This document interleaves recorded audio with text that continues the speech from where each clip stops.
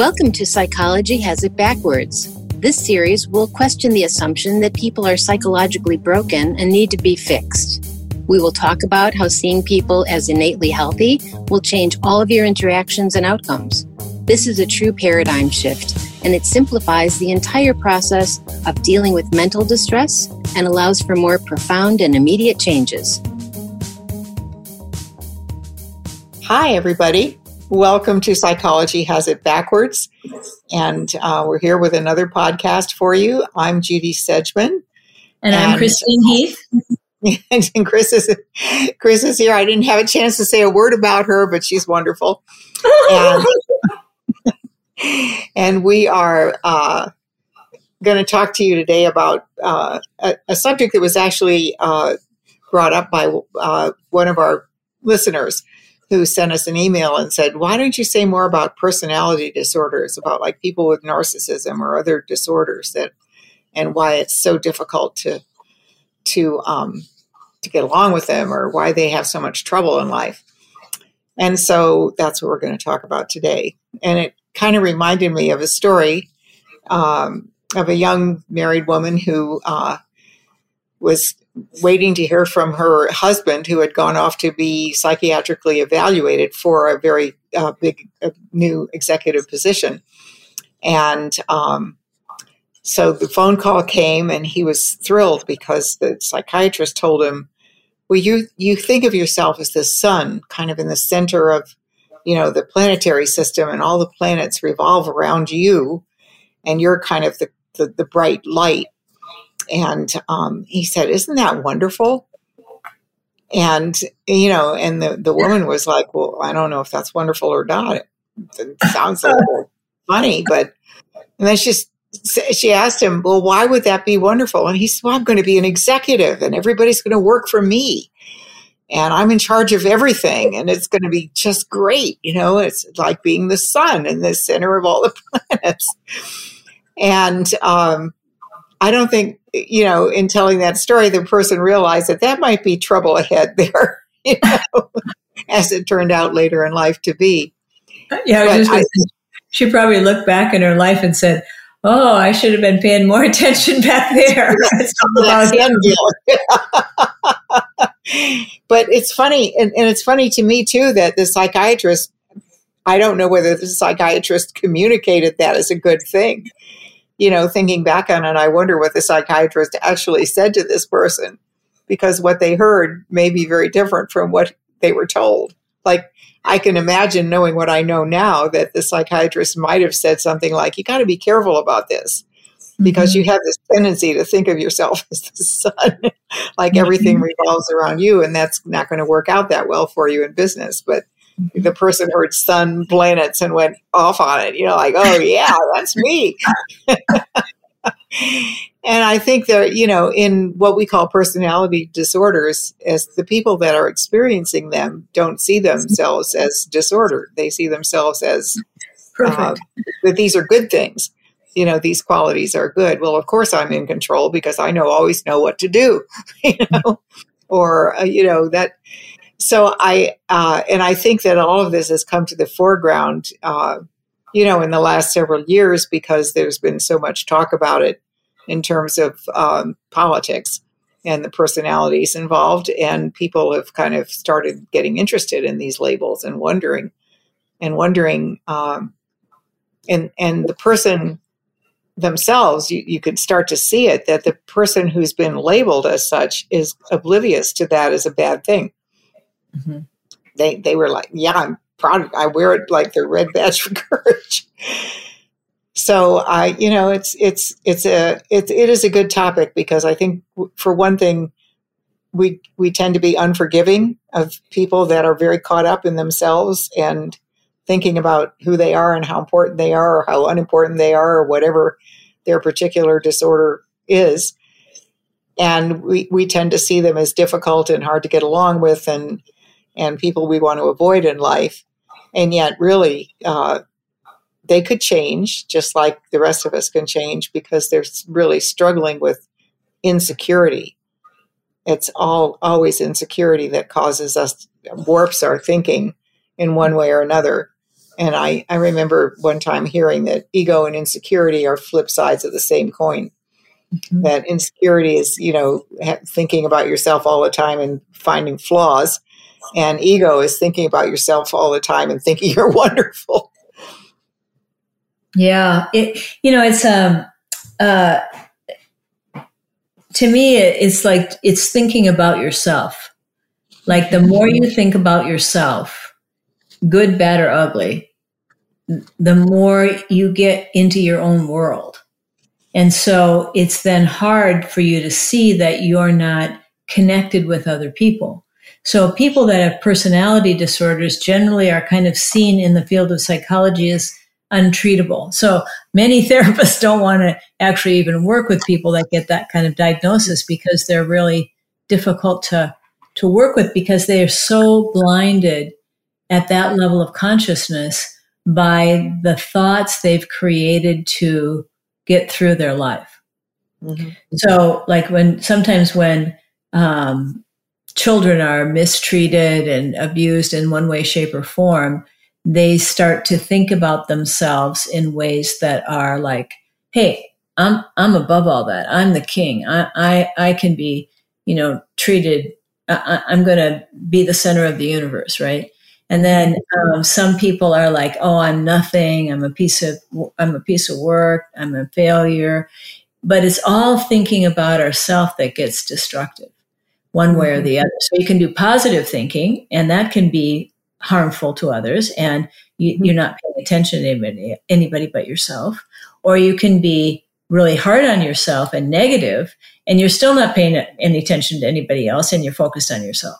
But it's just that the way that people think changes, and so we give them different diagnoses, right? Like people that have multiple personality disorders are literally, I mean, goodness sakes, they like literally create a whole nother personality.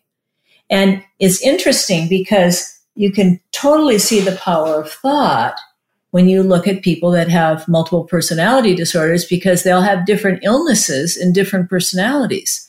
Now, if life isn't all thought, I don't know how that could happen, but it does. And yet we don't look at that and say like, oh, isn't that interesting? How does that work? Mm-hmm. We just assume like, okay, in this personality, I've got diabetes, and this personality, I don't. And these are things that are documented, right? Mm-hmm. It's not just made up in people's heads. Mm-hmm. So because we haven't really understood what's going on with these people, we've given them categories because traditional analysis and processing of problems just doesn't work with them because they have so much thinking going on. And when you tap into getting them think more about it, they get more entrenched in thinking about themselves. So they'll do like people that have personality disorders, people will do things like push everybody else's buttons. Like they're kind of masterful at knowing where your button is and just going in and saying things that push it. And I used to say that I could tell when I had somebody with a personality disorder because I frequently wanted to strangle them because I'd have this reaction like, wow, you're going to drive me crazy, right?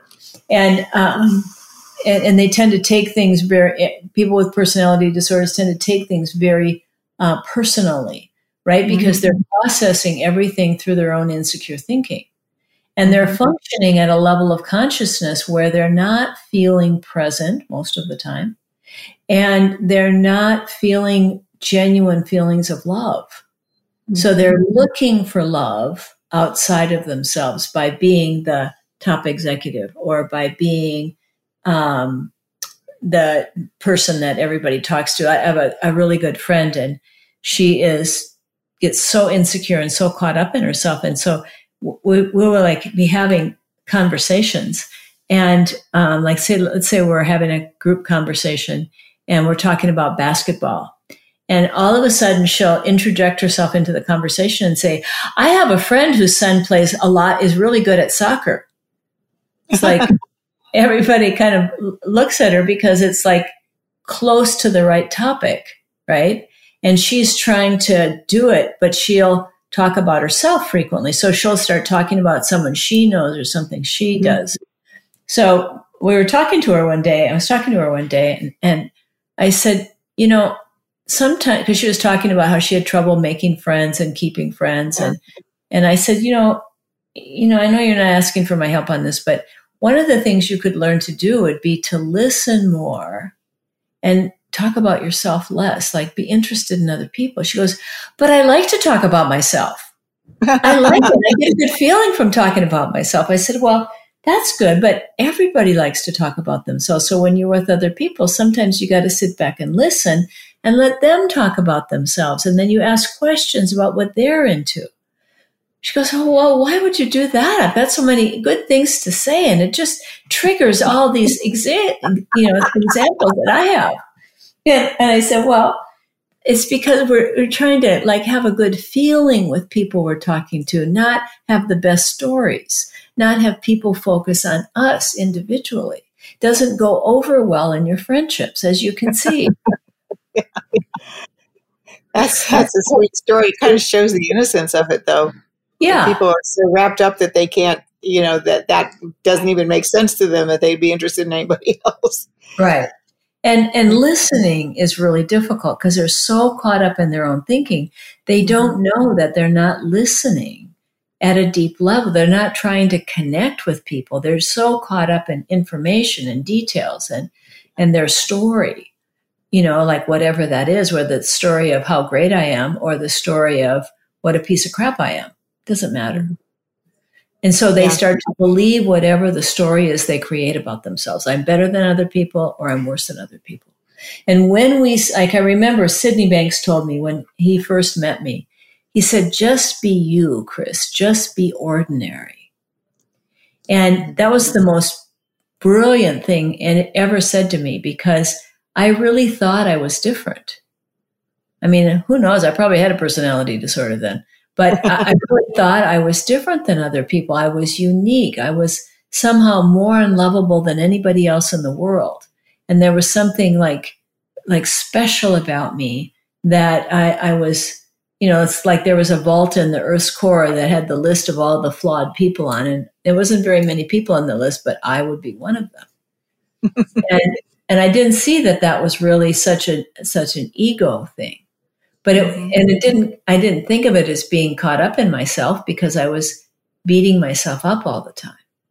But it's self-thoughts that we really get caught up in. And then those thoughts seem so real that we don't listen. So that kind of like when you get healthier, as you get healthier, you start to listen to yourself more. So when you're talking too much, you can tell it. Or when you're talking about yourself too much, you can tell it. Or if you say something you shouldn't have said to somebody, you can feel it, right? Yeah. Like you're insightful. You're able to pay attention and be introspective about yourself in relationship to other people. Yeah, and that's the key, I guess, is the relationship to other people.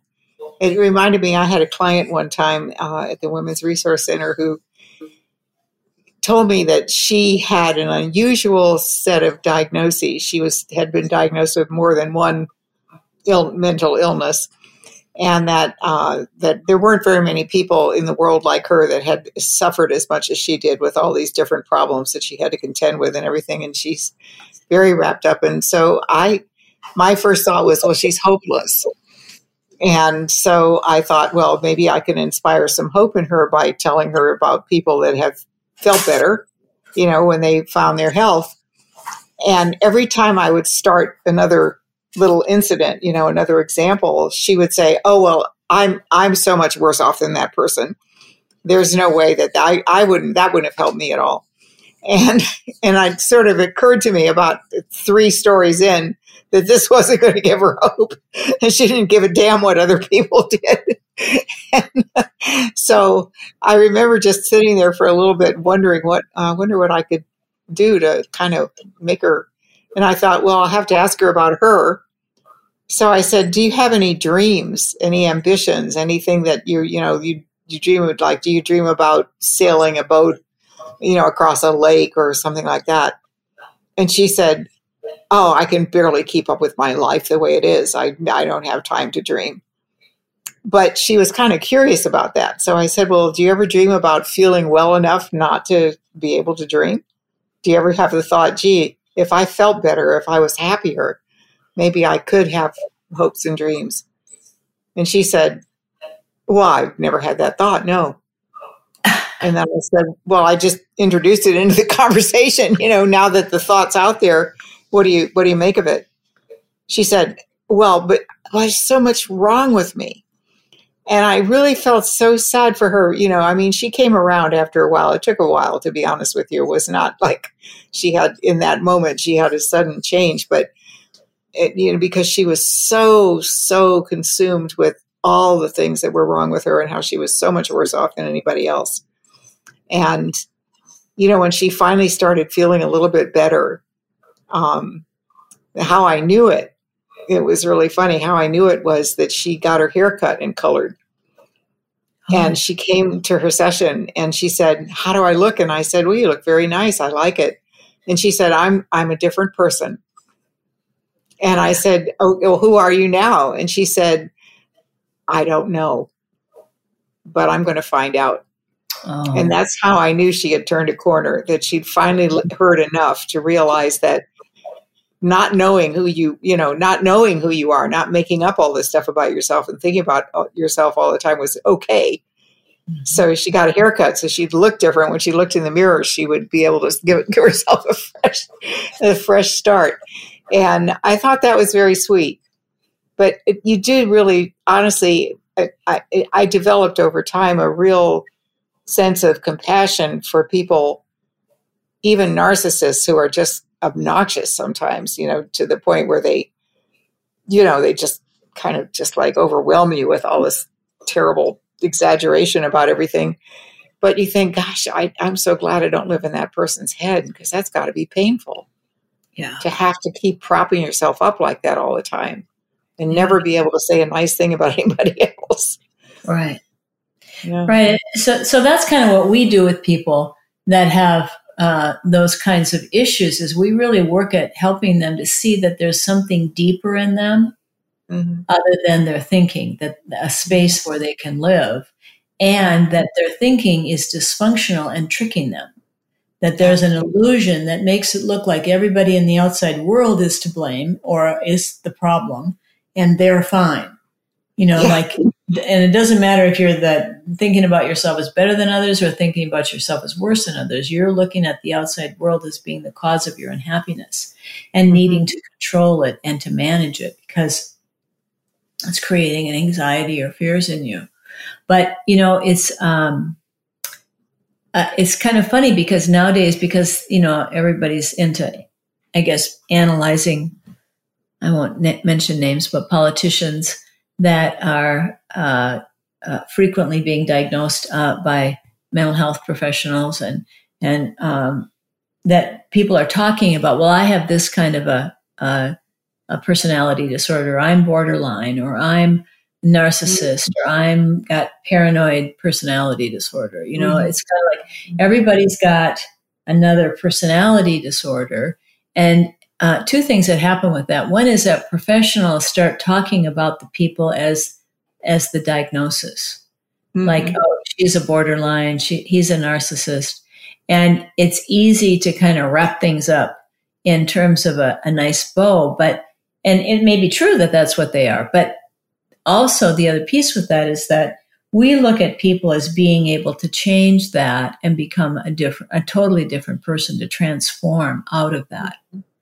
And that's new in psychology, because most people think that people with personality disorders just have to continue to go to therapy for as long as they live, and hopefully that will mitigate the damage that personality does in their life. But they don't have to, but they have to be open enough to look at themselves. And that there is the problem, because frequently people absolutely, I worked with a young woman, and no matter what, she would find a way for her upsetness to be about the current political climate or the climate crisis, or how could I possibly be happy, if I live in this misogynistic, racist world, and that's where the climate is going to be destroyed in 10 years. And look at these jerks are not doing anything to change it. And in her world, that was like, okay, I can't be happy until my outside world is the way I think it should be. And so when people get stuck in that, they have a hard time listening to anybody, and they have a hard time looking at themselves. So you have to be totally non-judgmental on your part, and you have to be able to really listen to them so that you can catch when they have moments of health, and then help them to see how their own thinking is tricking them into living in the realities that they're in and creating the problems it creates. That reminds me of, there's a lightheartedness about what we do, even in the face of somebody's suffering and misery. Not to say that people don't suffer and that we don't feel for them, but we know they can get better, as opposed to people that think, oh, this is hopeless. We just got to get them some meds and hope that they don't do anything terrible. And so we're trying to always bring out that better quality in them. And we have a colleague who is a psychiatrist who had a client with multiple personality disorder. And on the first visit, the client was going on and on about this multiple personality and bringing out the various people. And so the doctor said, well, which one should I bill? And, when this is over, which one should I send the bill to? And the person looked at him kind of funny. Well, I don't know. And he said, well, which one has the money?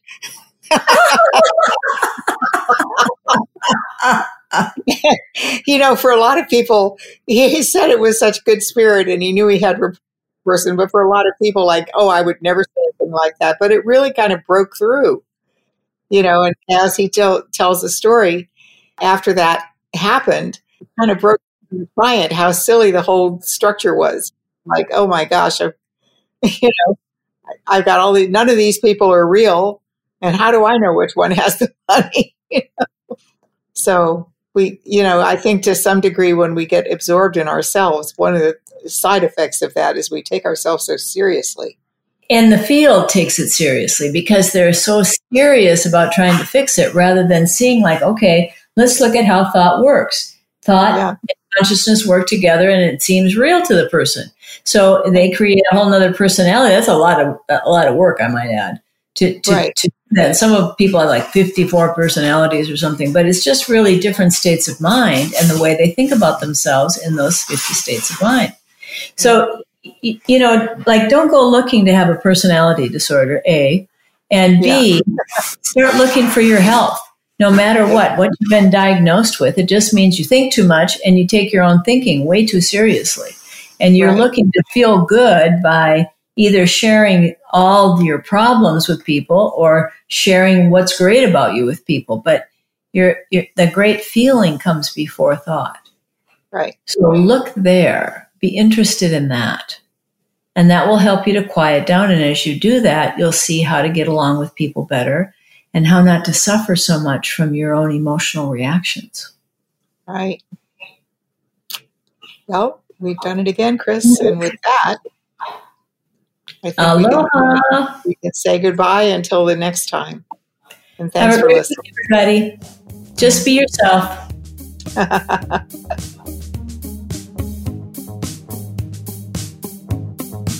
We hope you heard something new and that you will continue to join us to challenge the prevailing thinking about the possibilities for health in everyone. To subscribe to the podcast, visit our website at psychologyhasitbackwards.com.